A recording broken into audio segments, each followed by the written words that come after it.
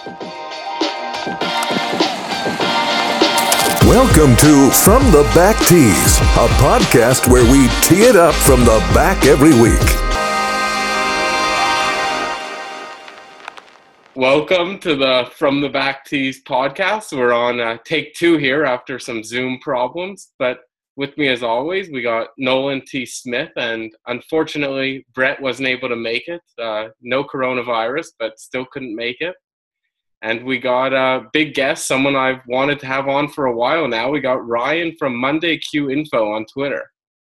Hey guys, thanks for having me on. I appreciate it. Absolutely. Thanks for making the time. So Ryan, before we get started, are you able to give us a quick elevator pitch of how you got to where we're at today? Yeah, sure. So I used to run a group of restaurants. I mean, for most of my adult life, I was in the restaurant business, and kind of a perfect storm of things happened a couple of years ago. First of all, my son had brain surgery. Second of all, we lost our long-term nanny. So our nanny graduated from college and went into the workforce. And then the restaurant group I was working for went bankrupt.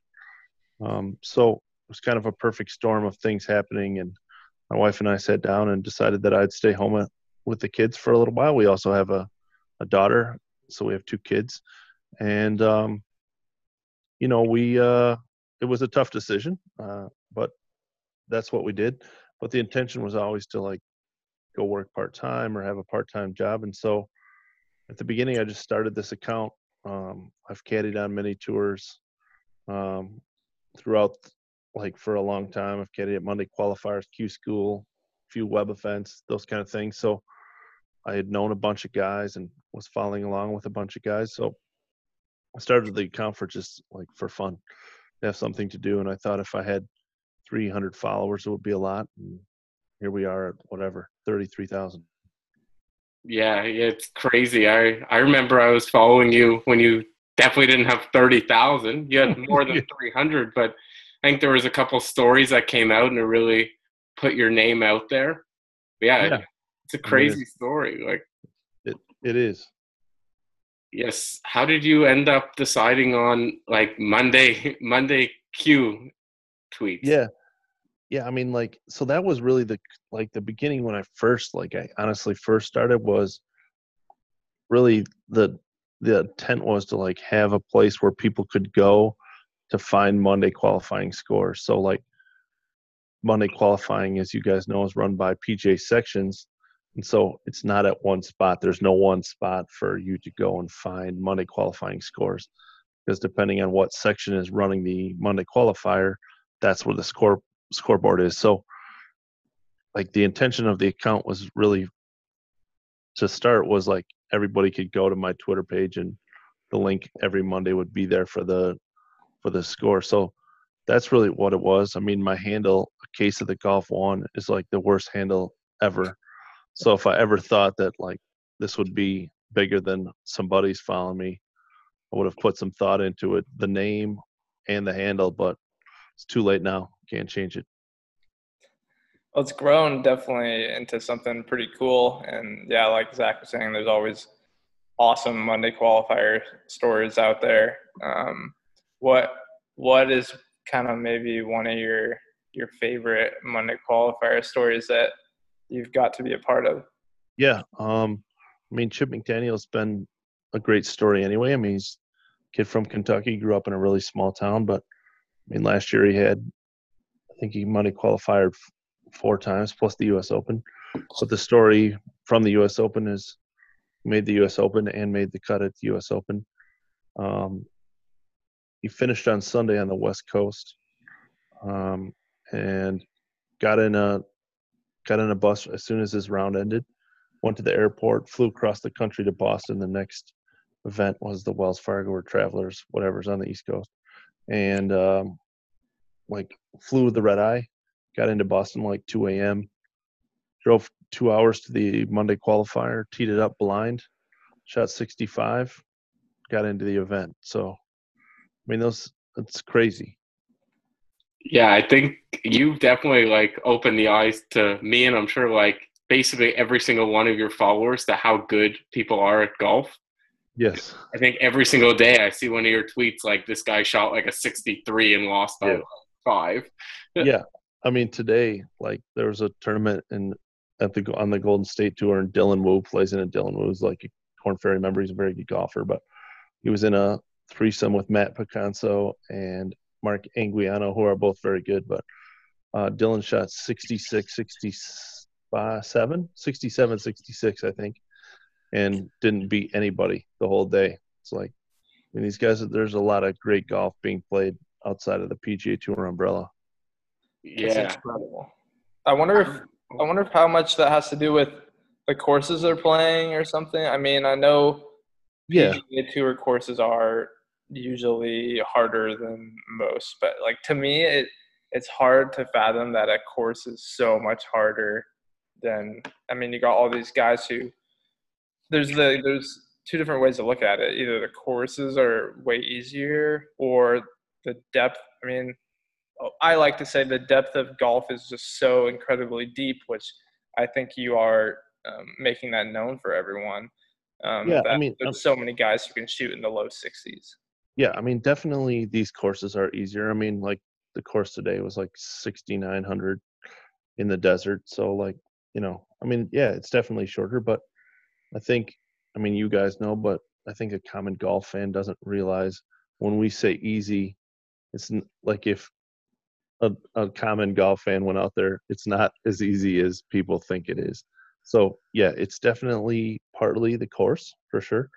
I mean, they're definitely playing easier courses, but I think that's true on any level. I mean, even the Corn Ferry Tour, they play like a lot of pitch and putt courses, and you got to shoot like 23, 2,400. But I think because it happens so often that core golf fans go, oh, it's really easy course. It's a really easy course. And that's true. It's an easy course for professionals, but to shoot 24, 25 under on any course over like 6,500 is ridiculously good. So I think it's easy to say, like, take away the talent side of it. There's a ton of talent, and the combination is the courses are a little bit easier. Yeah, and when you first started, I would guess it was probably very difficult to find all the information. I'm guessing now you probably are getting some people sending you DMs with stories and stats and stuff. Yeah, I mean, I say the same thing is like the expectations have grown from the standpoint of like people expect me to, like, I'm only one person, so like they expect me to have like every event, every story, every like thing. But on that side of it, yeah, it's gotten a little easier because like grandmas, mothers, caddies, agents, like anyone that you can think of. I mean, like this whole Outlaw Tour disqualification thing happened a couple like weeks ago. I mean, I got a text from a player in the middle of the round that it was happening. So yeah, it's gotten easier from that standpoint because I have a lot more followers, and people at this level want their stories to be known, so they like send it to me. The expectations have grown though. Like people like, what do you don't have the scoreboard for this? What are you talking about? I'm like, dude, I mean, Yeah, like you have to be I, updating faster than Shot Tracker. yeah, it's like I've covered 13 events today. Like, I'm sorry, I don't have that.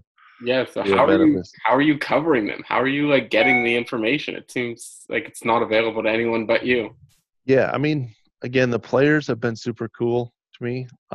Like today, I mean, the Emerald Coast Tour event today, I just got a random picture of the scoreboard from someone I had never met, and it was there at the event, and he shot a picture of the scoreboard and sent it to me. So it's like, it's kind of all over. I mean, covering like, I mean, I just have a bunch of tabs open on my computer and try to follow as closely as possible, but definitely followers have helped, like, keep tabs on everything for sure.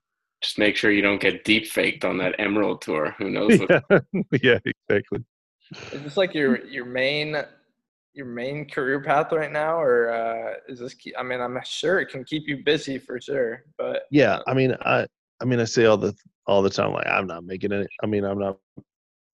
money really. from doing this. At some point, I either got to figure out a way. I mean, I'm making a little bit here and a little bit there, but I'm in the hole for sure since I started the account, just like investing in podcast equipment and all those kind of things. So, I say that it's not about the money, but at the same time, like if I want to keep going, I got to figure out how to way to monetize it, or I got to go back to work. Like it was never the intention to have one income all the time. We have 2 kids and one income just doesn't make sense for us. So it's either I got to figure out a way to make some money for it, or I got to give it up. But I mean, we'll see. We'll see where it goes.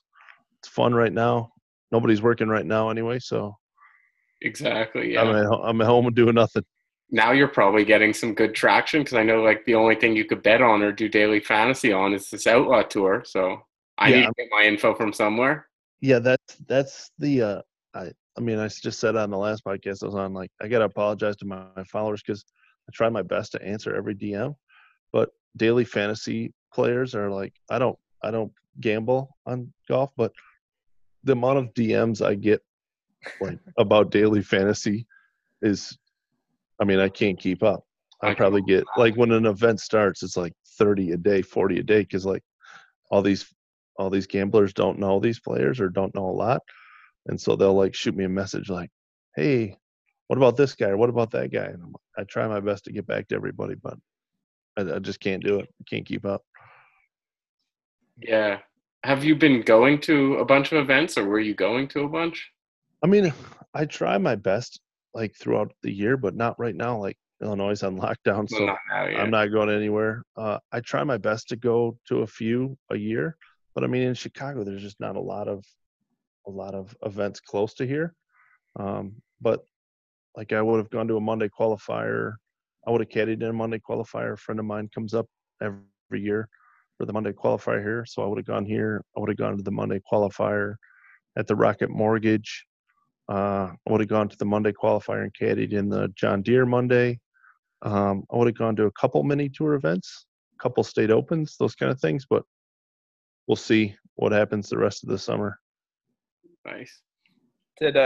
So how are you? I mean, this is probably like was it a slow grow kind of deal, or was there something that just like picked up steam big time when? Yeah, I think the advantage that I have is that there's no one doing what I'm doing. And I don't mean that to like brag. It's just like no one covered this side of pro golf, like mainstream media. If there was a good mainstream golf media, if there was a good Monday Q story, they might cover it.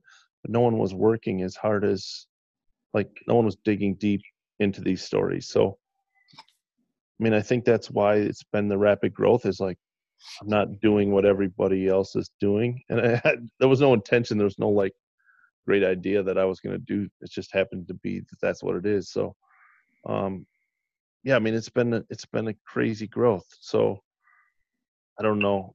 I'm very appreciative. It's crazy. And like, I can't say thank you enough to everybody. It's been a wild ride for sure. You're the face of Monday qualifiers. You said you were gonna be caddying in a Monday qualifier setup for. Yes. Yeah. So I try at least to do a couple a year. I'm like 0 for 20 or something like that. So I don't know if it's the players or it's me. It's probably me. Who are some of the guys you've caddied for? So, I mean, there's a C.D. Hockersmith, Joe Gunnerman, Ryan Yip I caddied for at like Q School and the web event and those kind of things. We just like haven't found a way to get through. It's been always close or it's not the right day. But yeah, I usually try to do 2 a day or 2 a year if they're close enough. And that was the plan this year for sure. But here we are. Yeah, I know. So most people aren't aware, but I'm not a very good golfer, but I am planning to enter a mini tour event with Mark Hubbard's caddy on my bag. So we're going to come like dead last, like by far dead last. Here's my proposal for you. Sure. I enter the mini tour. Yeah. We just keep coming up with all these fake stories about like this Zach Pencer coming from Canada. he's been crushing the mini tours in Canada, which I don't think even exists because no one knows. And they'll be like, wow, MondayQInfo's tweeting about this guy. We got to price him up in fantasy sports. All these dummies are going to take me. And then. And what are you going to shoot? Oh, like per round or over par? Yeah, no, per round. I'm like a 35 handicap. Okay. So on these courses, I would guess at least 100. Okay. And then you got the pressure of such a big event. Right. Zach, you say that pressure doesn't get to you, though. I'm very mentally strong. Mental game. That's how this came about. Oh, this is how it came about, that pressure. Zach, like, you're just going to go shoot your normal? Yeah, Zach claims to have the strongest mental game out of I don't know, Zach, out of anyone, out of everyone on our team. What's your claim? What's your? I'm not going to say anyone, but I think I could. I think I'm up there with the best of them. Can't hit it well, but we'll see. We'll see how that first tee. Where have you picked out a tour, or you don't know? No. Well, probably the Outlaw Tour actually, because I don't know if you know Reed Martin. He was caddying on the Corn Ferry Tour for a while. Okay, I don't know him. Yeah. Yeah, so he lives down there, so it'll probably be somewhere down there. But this has caused a backup problems towards the plan. Who knows when the next time I'm able to enter your country is? Yeah, exactly. But I've had one question I'm wondering. I was going to tweet it out today and do a poll on it. And I feel like you see these guys all the time. If you take Rory McIlroy, who's the best in the world, and you play in one of these mini tour events, how often does he win? So I actually got in like a heated debate. So I did a Q&A a long time ago, maybe 6 months ago or whatever. And so I was like, just ask me any questions. I was in an airport or something. And someone asked me, like, if Justin Thomas played in Dakota's event, in 5 Dakota's event, how many would he win? And I was like, I don't know, 2 or 3. And it was just like off the cuff. And it started like this huge debate. PGA Tour members were involved, and like equipment reps. I got angry DMs about it. It was just like it was crazy. So, I mean, he would win almost everyone. I mean, I think that the talent between maybe the 75th and below and a very good mini tour players is really thin. But I think the top, even at the PGA Tour level, I think the top is so much better than everybody else that, I mean, he would. But I think, I mean, let's just look at the West Florida Tour this last Monday. Jazz, however you say his last name, from Thailand, is the 39th ranked player in the world. Zach drafted him in our draft. Oh, he did. Yeah, right. Name's right here somewhere. Sorry.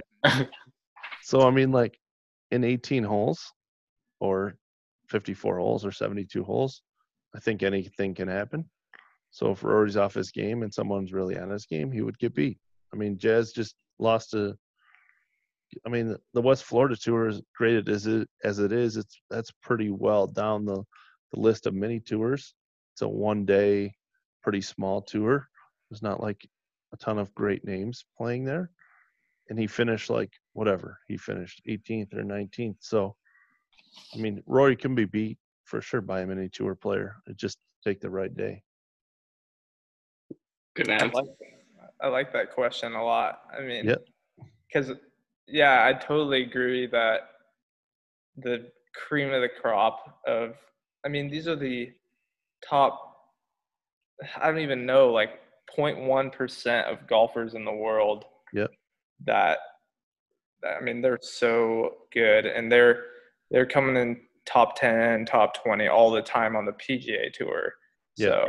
So these are guys who can't crack open into the Corn Ferry Tour. So I mean, I use Ed Lohr. Ed Lohr, when I interviewed him a long time ago, like, he's like, Ryan, I'm the 1%, the 0.1% of the 0.1%, like, you know. And then you take Rory, it's probably another 0.1% of that. So it's like, I mean, how many times would Michael Jordan lose to, a really good college player? It would have to take a perfect scenario for Michael to lose. So in Rory's case, it'd have to take a perfect scenario in order for him to lose, but I think it could happen. You've been watching the Last Dance documentaries? It's awesome. I hate the Bulls. I'm from Michigan originally, even though I live in Chicago. I'm a Pistons fan, so I hate the Bulls, and I hated Jordan forever because I was like, grew up with the bad boys and those. So did Isaiah get snubbed out by? Oh yeah, for sure. But I understand why he did it. I mean, everybody hated Isaiah. Yeah, that's the best. Like, that's what the bad boys lived on. Is like everybody hated him and they didn't give a shit. So it's like they like. I mean, I understand why he's not on the team. Everybody on that team hated him. Bird hated him. Magic hated him at that point. That was the best part. Jordan basically being like, I wouldn't have him on the team if it was up to me, but it wasn't my decision. Everyone hated him. I mean, the bad boys were like terrible. So I hate the Bulls, but Last Dance is awesome for sure. What's your take on them not giving him a handshake at the end of the game in the Eastern Conference Finals? I mean, my thing is that like basketball was just different back then. I mean, he talked about it. Like when they took the torch from the Celtics didn't shake their hand and no one made a huge deal about it. Like it was just the way basketball was played like back then. But it is what it is. Like Jordan, what makes him a great competitor, in my opinion, is like he finds ways to hate people, and that's why he crushes them, right? So like that's his reason to hate the Pistons. So you got to find some sort of fuel to that fire. Exactly. Whether it's fabricated or not. Exactly. I mean, like, it just happened to the Pistons the previous year. But, like, if that's the reason you hate him and that's why you buried him for the next whatever many years, so be it. It worked. Jerry Krause should have just left at one point and teamed up with Isaiah Thomas, and it would have been the greatest team of all time. The most hated team ever. They would have lost by like 1,000 points every game. Exactly. I could sit and talk basketball for a while here. You've got a couple great Pistons teams in your lifetime then. Yeah, I went to the finals when they beat the Lakers, when they beat Shaq and the Lakers with Billups and all those kind of teams. That was a solid squad with Chauncey, Rip Hamilton, Tayshaun Prince, Sheed, Ben Wallace. I mean, that it was one of the few teams that, like, in the last however many years won without a superstar. I mean, they had a lot of good players, very good players, but they did not have a superstar. Totally agree. That was just like they had 5 like right on the like borderline all-stars, but not superstars. That's a great way. It's really rare. I mean, like if you think about all the NBA teams the last 20 years, it's like there's a superstar in every team except for that one. Yeah. 100%. Yeah. So getting back to golf a little bit here, how much do you follow the PGA Tour now that you're covering the mini tours and MondayQInfo? Yeah. I mean, I say the same thing. I like the PGA Tour. Listen, like if I had to pick one golfer to ever play with, like of course it would be Tiger Woods, right? Like I love, but that doesn't mean like as a golf fan, the PGA Tour gets monotonous at times. Like there's no life-changing wins, or very seldom on the PGA Tour. Like Dustin wins, Tiger wins, Rory wins, like at the Wells Fargo or the Players or whatever. That doesn't change their life in any way. It just doesn't. On the Korn Ferry Tour, it happens every week because now with the wraparound season and 50 events being in it, that'll change. But like when it was 25, 28 events, if you won an event, it most likely meant that you're going to go to the PGA Tour. And a lot of these times, I mean, I use Vince Cavello all the time. The guy's, as an example, last year he won. He's on the PGA Tour now this year. I mean, he was turned pro 18 years ago and never sniffed the PGA Tour. That win is like truly life-changing. He has a chance to go make millions of dollars on the greatest tour in the world. That's pretty cool to watch. It just doesn't happen very often on the PGA Tour. I love the PGA Tour, but it's like if I had to choose of what I could watch, Korn Ferry or PGA Tour, it would be Korn Ferry most every time outside of majors, because I think it's more life-changing. I think that's why your account's done so well. People love those kind of stories. Like that's how we ended up getting back in touch for this. I saw the story you put out on Eric Barnes. Yeah. That was like, all these stories are incredible. Do you have like a favorite of these feel good stories? Yeah, I mean, I think probably Don Leafstrand, and he hasn't made it back, but like he has a wild story. He lived in a storage unit for a long time, and I mean, like, he should do a documentary on himself or have somebody do a documentary. Like, he's a pool hustler. He has just a wild, crazy story. So trips across the country. Eric McLean, or Andrew McCain. McLean just qualified for the Honda. He lived in the back of his truck for 18 months. I mean, there's just some, and I think that, like I've said it before, is like common golf fans didn't realize this side of golf even existed, let alone that guys were grinding away doing this. I think that, as you guys know, golf is thought of as elitist. Like, everybody has money, and of course, for the most part, there is a lot of players out there who have a lot of money, even at the mini tour level. They come from family money or whatever, but there's definitely a good portion of people who don't have any money or doing these things, working at Publix as a grocery store shopper, or caddying on the side. Or, I mean, a good friend of mine, Joe Gunnerman, is like getting back into it. He's doing Instacart, like the grocery shopping delivery thing right now.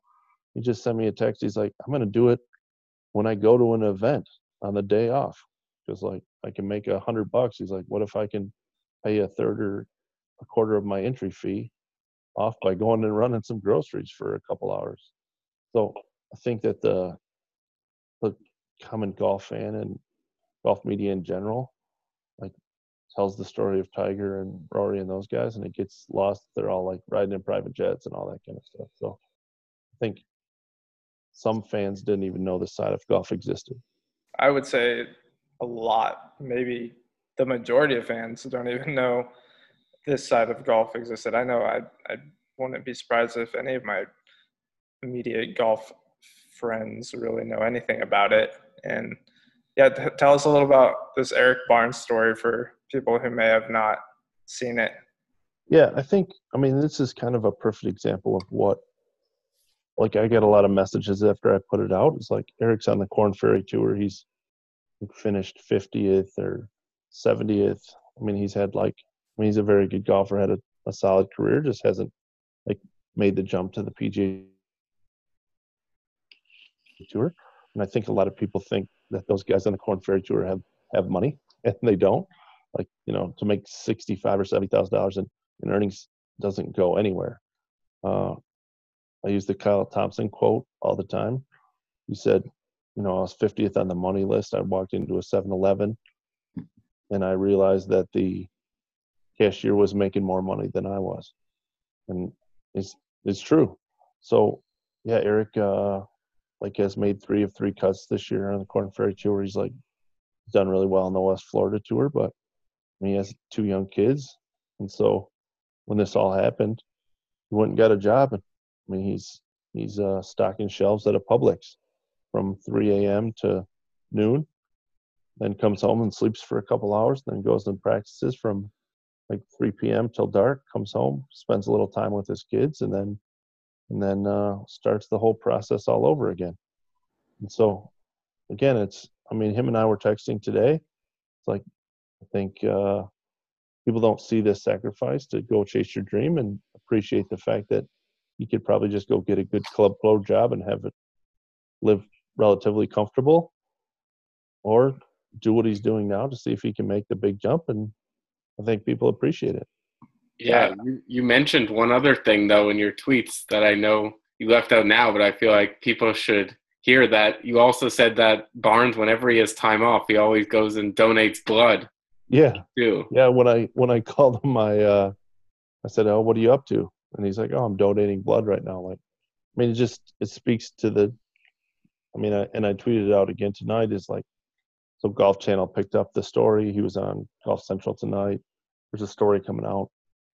Golf Channel tomorrow. Of the story. Yeah, yeah. And I need to find a way how to make a commission on these stories. he sent me a text and was like, "Hey man, I really appreciate it. It's very nice of you." I was like, "Hey man, I didn't do anything," but it just speaks to the person he is, donating blood. And he didn't have to send that message. It's a simple tweet. Took me 15 minutes. Not like I took a lot of time, but yeah, I think it speaks a lot to who he is. Yeah. That's the definition of the grind right there, for sure. Yeah, it is, for sure. And I think like we could relate sort of in the type of content that we put out. Like from the start, we've always started with interviewing caddies on the lower tours. And it wasn't necessarily just out of we wanted to get their story. It was really that these were the people who were nice enough to come on and help someone else out, which says a lot about them. Because while a lot of them, especially the players, they're not making Tiger Woods money. They don't need to be coming on our podcast to tell their stories, but they all do, and it seems like they probably have much better stories than what these top guys would have or be able to say. Yeah, I mean, here's what I say is like, and I go through the same thing. I mean, like I say it about Ed Lower and Kyle. Kyle Thompson was my first interview. I'm sure I had no idea what. I mean, I know I didn't know what the hell I was doing, and he stayed on the phone with me for like 45 minutes. I had like 500 followers. And so, yeah, I definitely appreciate it. But what I've found at this level is these guys are so honest because they don't answer to anyone. There's no agent. There's like, they don't have any club deals or clothing deals or anything like that outside of maybe free equipment. But like, they're just so honest about where they're at in their life and their story. And so like, I say it's refreshing because like, you just have an honest conversation with guys. They're just dudes and they're just going to tell you how it is. Oh, sorry, the Zoom problems. But so I know we put out a tweet asking for some questions, and I've asked you a bunch of them that were similar, how you started, that kind of thing. But I got one message. I feel like it's by someone you might know, Jeff Grimes. Maybe. Oh, yeah. Yeah, I know Jeff. He wanted me to ask you if you could caddy one round on the Corn Ferry Tour or on the PGA this year, who would it be for, and which course would you choose? That's a really good. Yeah, Jeff's been super nice to me. He's like took me to an unreal course that he belongs to. He's a great dude. That is, who would I caddy for? I mean, I probably caddy for Eddie Olson. In a Corn Ferry event, it doesn't matter what course. Eddie's got a really great story. Grew up with a single mom, and like has missed at Q school like 8 or 9 times, and this year was not going to go to Q school. And his sponsor, who had helped him in the past, was like, "You're too good to not go to Q school," and sent him some money to go to Q school about a week before the deadline to get into Q school. And then he got all the way through and got his card. And so he's just become like a Twitter friend, I guess. And he just got a great story, and I'd love to like caddy for him. Do you ever see that? I mean, if the right opportunity presented itself, would you want to make caddying a career? Never. Yeah. I'm pretty hit. Like, I mean, like, not that I would ever, I'm not good enough or anything like that, but I say it a lot is like, I think that being this good in golf at this many tour levels at times kind of a curse. It's like you got to go chase it because you're really, really good, but the lifestyle kind of sucks. So like to live on that mini tour grind is kind of rough. So yeah, I know how caddies live out there.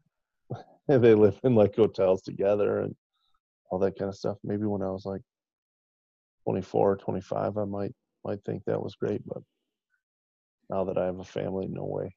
Okay, well, Joey LaCava walks up to you and says, "Hey, I'm out.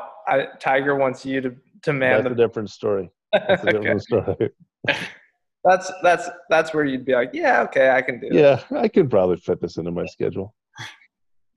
Find a week off here and there. Not every week, but only when it fits. Yeah. Were you a big golfer growing up? Yeah, so I played junior college golf and then transferred to a 4-year school at Michigan State and tried to walk on, and I thought I was pretty good shooting 74, 75, and that was kind of my wake-up call. It was like, I grew up in a small town, and I was always like, quote unquote, the best golfer in that town. And then junior college, I was at a good junior college, but I was pretty good. And then I went to a 4-year school thinking I was hot shit, and that was my wake-up call that I had no business being anywhere. And I was like, I better get my degree, figure this out. You stuck it out at Michigan State then, or? I mean, I didn't play for them, but I mean, I graduated from there. Yeah. Yeah. Right on. I like me some go green, go white. Yeah.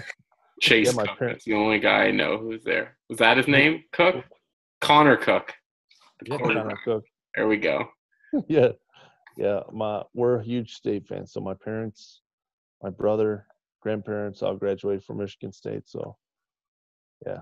I was pulling for him hard. When was that? I went to when University of Oregon came over and played. Oh, yeah. A couple years back. That was I think they were both top 10. It was really early in the season. Yeah.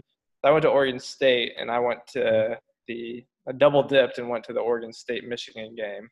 The U of O Michigan State game. So that was a pretty fun experience. That's awesome. Yeah.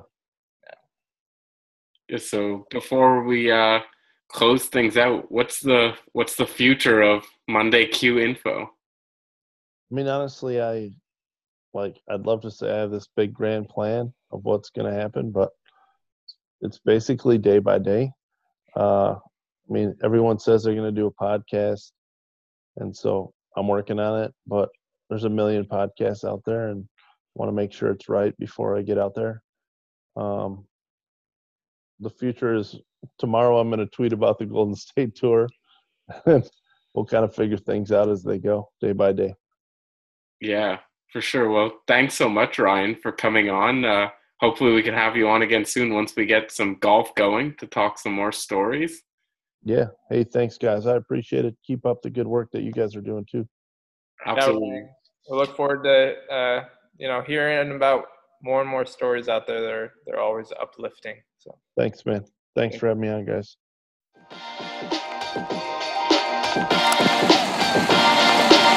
Thank you for listening to From the Back Tees. Ball on its way toward the hole, and it's in with birdie. We hope you enjoyed today's show. For more information and updates, follow us on Twitter and Instagram at From the Back Tees. I'm going to enjoy it for the rest of my life. See you next week. Be the ball, man.